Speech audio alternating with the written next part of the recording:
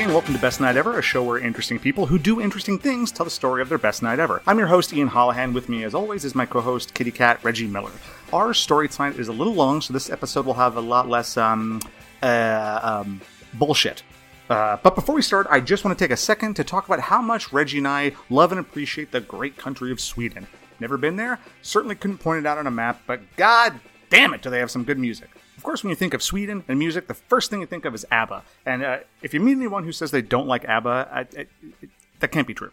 20 years after ABBA hit the airwaves and our hearts, Sweden gave us a dance song that was also an American country ballad that was so honky-tonk and beautiful it would bring a tear to Hank Sr.'s eye. Of course, I'm talking about Cotton Eye Joe by the Rednecks. And then 20 years after that, Sweden gave us another poppy, dancey, amazing hit that topped the charts by a female duo called Iconopop. The song was called I Love It, which is a song about making bad decisions and loving every minute of it. As someone who has a tattoo of the bus from the movie Speed, I can really appreciate celebrating bad decisions. A lot of people think it's called I Don't Care, but nope. It's called I Love It.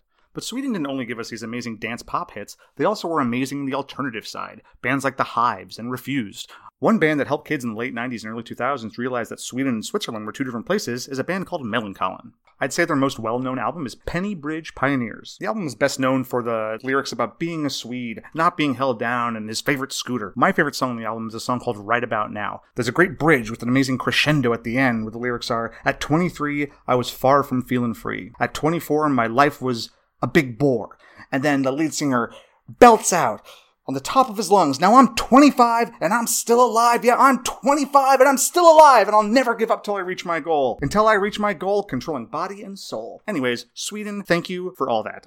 Our storyteller tonight is a media journalist who's never heard of Millencolin, who works for the New York Times. For those of you who don't know, the New York Times are best known for having a really good crossword puzzle. She's going to tell us a story about seeing Swedish band Iconopop, but before we do that, I'd like to talk to her about something serious that happened to her that caused her to write an article called 25 and Still Alive. Jackie, welcome to the show. How you doing? Great. Before you start the story, is it okay if I just ask you a few questions? Please. Cool. So, media, what's that?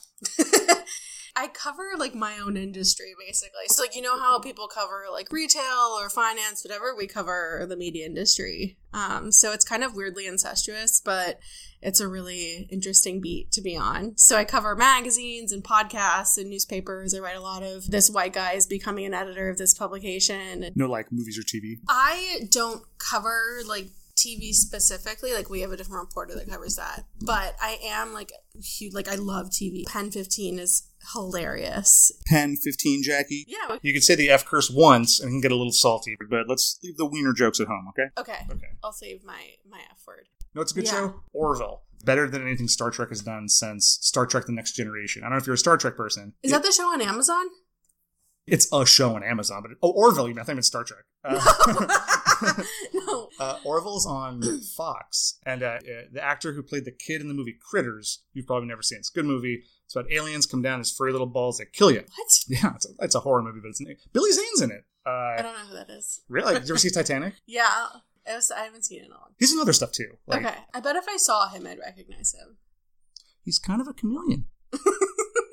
If you don't want to answer this, it's totally fine. Okay. But like you had a pretty serious medical thing happen. Yeah.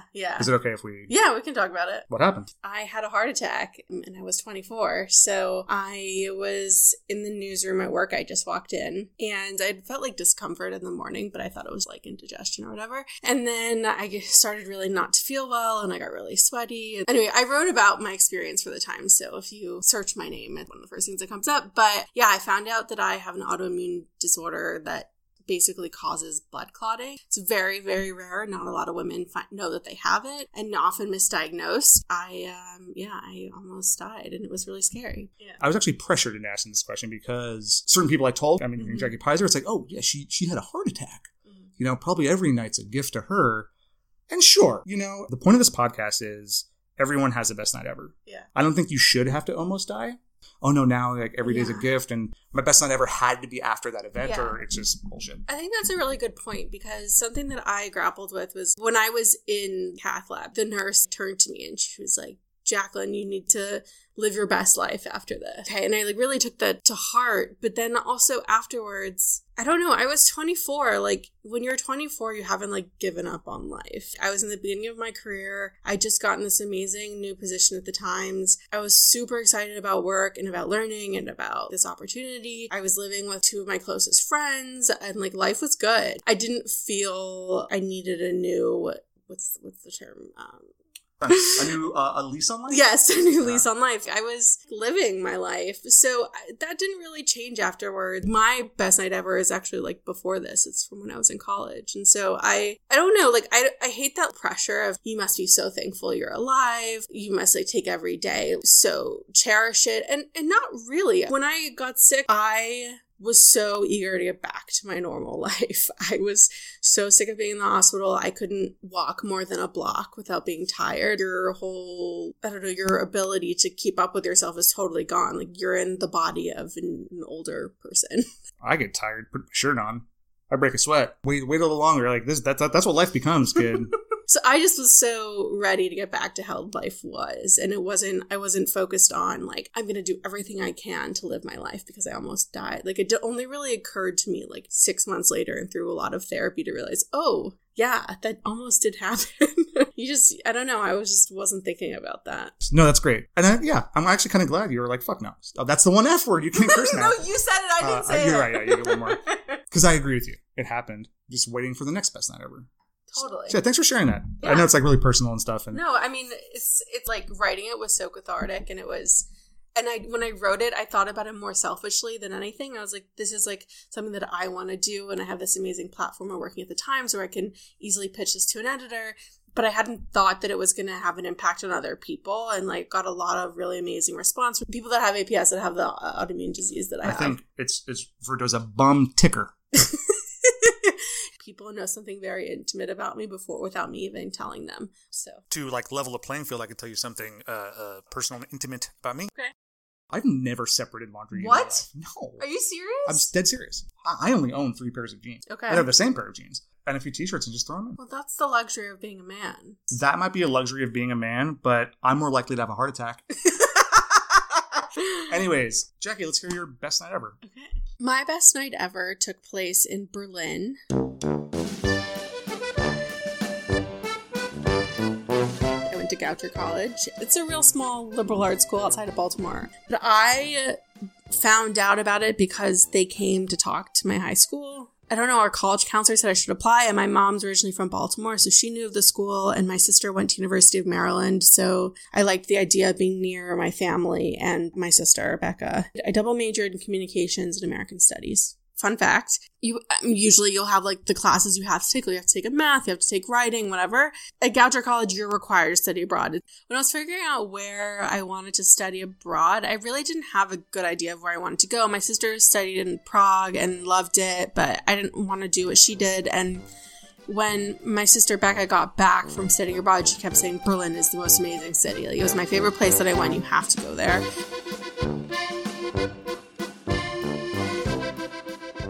And so, I don't know, I trust my sister, and so I just decided, and I found a program that I was interested in. Both my grandparents are German, or were German, and my grandmother grew up in Frankfurt, my grandfather in Berlin, and they both had to leave Germany because of the war. His whole family left. So his family left first and went to South Africa, and he stayed behind. And his father had run a factory, and so my grandfather was able to get a job as an apprentice, and his father had basically organized for this person who ran the factory to kind of take care of him and to protect him, and then someone that worked there outed him. Sheesh. Yeah, it's pretty crazy. There's this story of my grandfather. And he died when I was young, before I cared to learn about his life, which was a real bummer. But there's this story in our family that we tell where my grandfather was caught by 2 SS soldiers and was brought into a room to be interrogated. And they left him in this room. When they came back, my grandpa beat the shit out of them. He threw chairs and tables at them. And he was an athlete. He was also a professional rower. He was supposed to go to the Olympics for rowing. And he just beat the shit out of them and just fled. And then at that point, his family was like, that's it, you're leaving.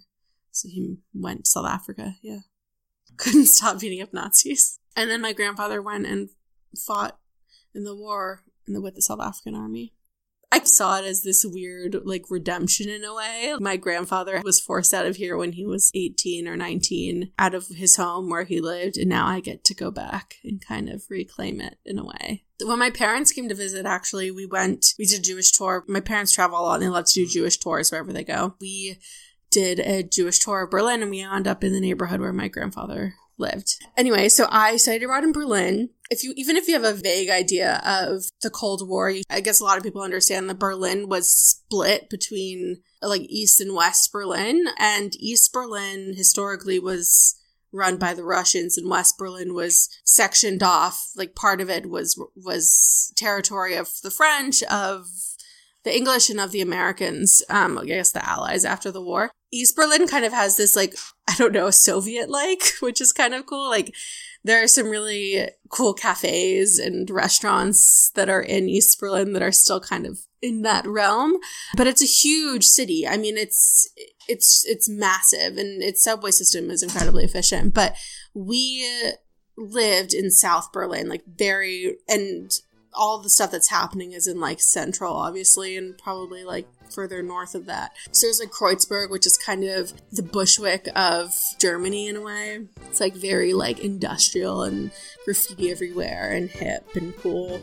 And like hidden bars and restaurants and things like that. Yeah, so if Kreuzberg is like the Bushwick of Berlin, then I would say where we lived was like the New Jersey of Berlin. It was very, I don't know, it was a lot of older people. It wasn't very cool. There was like one Italian restaurant near us we used to go to. Just like in New Jersey. Yeah, just like Jersey. To kind of give you some perspective, my friends and I were not big partiers. So when I studied abroad, my whole philosophy was like, I am going to say yes to everything. Like, I'm just going to do this. Like I remember my first night, I didn't know anyone going on this program. My first night, I had met like this girl when we were registering, and we found out we were on the same floor in our building. And so I knew that. But then when we got to our apartment, I like unpacked, I showered. I was like, okay, I'm getting ready to go to bed. I just like flown all these hours to get here. And then I hear a knock on my door, and it's this girl I met. And she was like, hey, I met these two other girls. We are going to go out. Do you want to go out? And part of me, like old, like normal Jackie would be like, no, I'm going to bed. But I said, this is my first night and I have an opportunity to meet cool people. So yeah, I said yes. I got dressed, went, and then I met some of my best friends during the program. It ended up being an incredibly failed night out.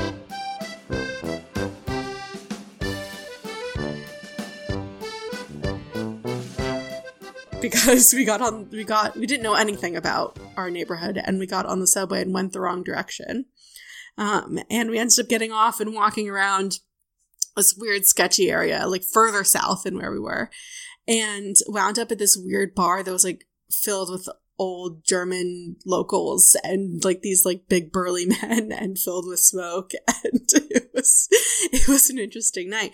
But I was like, you know what, I'm gonna set myself up to push my limits. And being in Berlin was the only time that I think I really let loose and really partied and whatever. And then I got that out of my system, and now I'm perfectly fine not doing that anymore. My two best friends, Sharon and Addie, were coming to visit, studied abroad in London. Not risk takers, going to a country where they speak the same language. Meanwhile, I barely passed my German class. So Sharon and I lived together freshman year. We lived with this other girl, Bree, who was like one of our other really close friends. She ended up having to transfer junior year because she, Gauters was really expensive, but we still stayed really close with her. And then Addie, my other friend who visited me in Berlin, lived down the hall. So we were very close. And I was really excited because Berlin is such an amazing city and I couldn't wait to show it off to them. And we had like this whole itinerary planned. But I realized one night that they were there, I had bought tickets to see Icona Pop. I don't know if you know who Icona Pop is, but they sing that song, I don't care I love it. And I never heard that song before I studied abroad. But my friend Tom was organizing us all to buy tickets to go to the concert. So I'd already bought tickets by the time my friends decided which weekend to come. But I was like, actually, this is great. They'll buy tickets. It was like 20 euros, I think. Go to the concert. Concert was at this place called Gretchen, which is this venue in Berlin.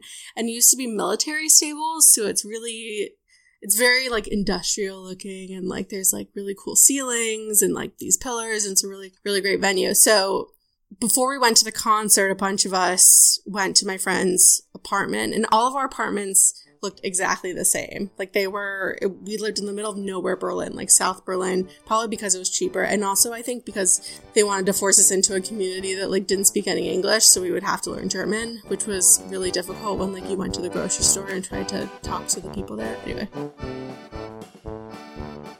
And so we all went into our friend's apartment, and they all looked the same. We were all in studios, and we had these weird, like, our beds were like these single beds that kind of looked like couches in a way. It was very weird. And we only had like 2 chairs in the apartment. So when you had people over for dinner, you'd have to like bring your own chair and fork and knife and plate, essentially.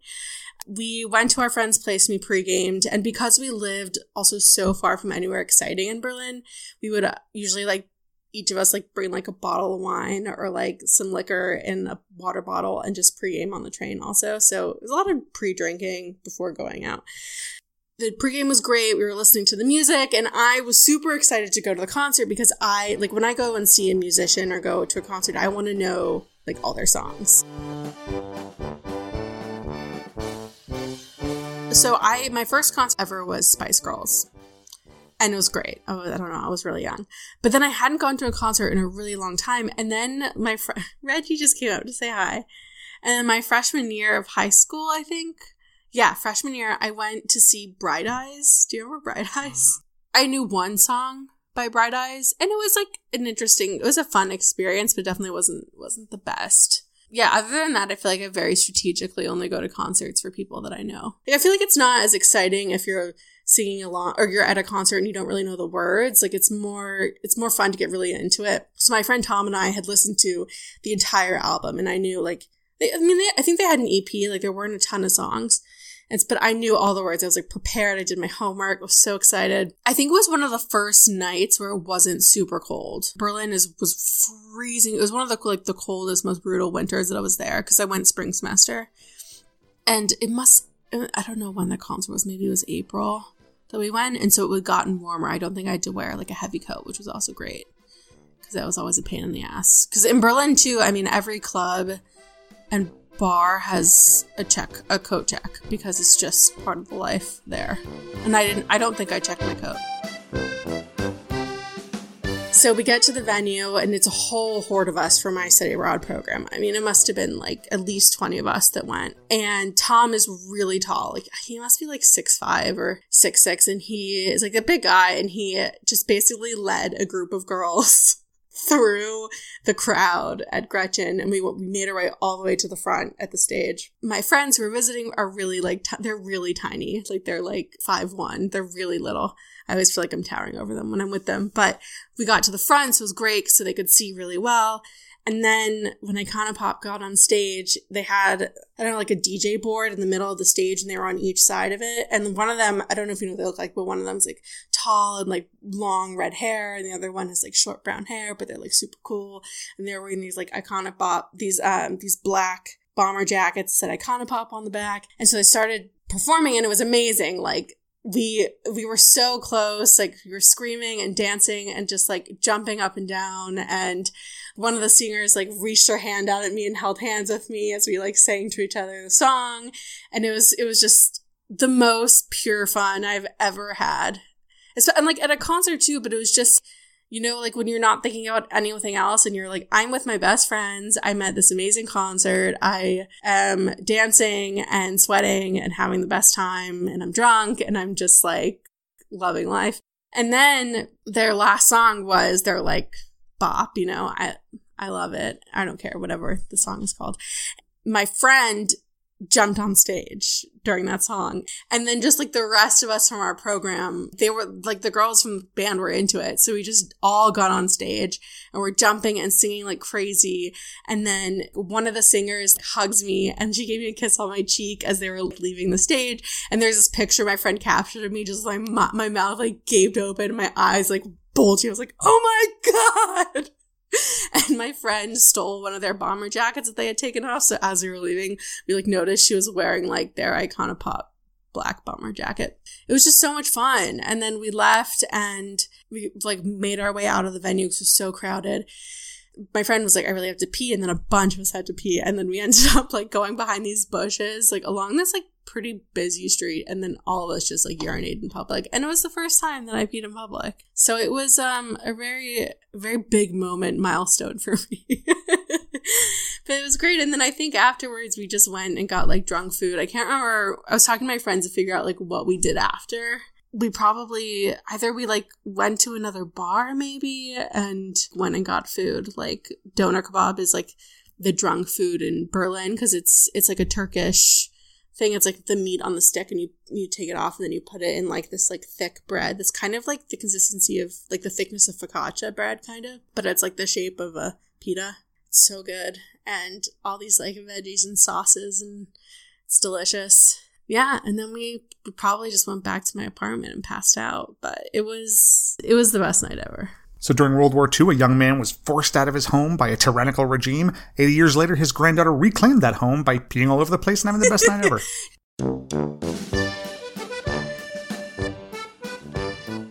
Thank you for that story, Jackie, and thank you, Sweden, for giving us Iconopop. Is there anything you can't do? Jackie is currently a journalist at the New York Times. If you Google Jackie Pizer, one of the first things that will come up is the article that she wrote about having a heart attack, and it's titled, as I mentioned before, 25 and Still Alive, just like that song from that band from Sweden named Millencolin, in case you didn't catch that connection from earlier. If you wanted to subscribe to the show, I wouldn't be mad about it. If you have any thoughts, questions, concerns, or comments, you can email us at bestnightpodcast@gmail.com. You can see original artwork for every episode, including this one, at bestnightheverpodcast.com. Our Twitter majigger is BNE Podcast. On Instagram, we are Best Night Ever Podcast, but most people just call me Ian. Theme song, as always, was provided by Ghost of Lester Bangs. The accordion was provided by some guy who records his accordion playing and gives it to podcast for free. For the love of gee whiz! If you're a musician and you'd like to donate songs, please let me know. Before I sign off, I just want to take a second to talk about Leonardo DiCaprio. Now, a couple years ago, he won an Oscar for the movie where he was hanging out with the bear. In the speech, he thanked the director of This Boy's Life for casting him in his first movie. I guess Leonardo DiCaprio forgot that the rest of us have the internet too. Leonardo DiCaprio's first movie, Critters 3: You Are What They Eat, was the sequel to Critters, starring the guy who's in Orville. If you haven't seen Orville, it's fantastic. I'm just saying, you don't gotta lie to hang out, Leo. Anyways, whether you're listening to this in the daytime, afternoon, or night, I hope it's the best ever. See you next time.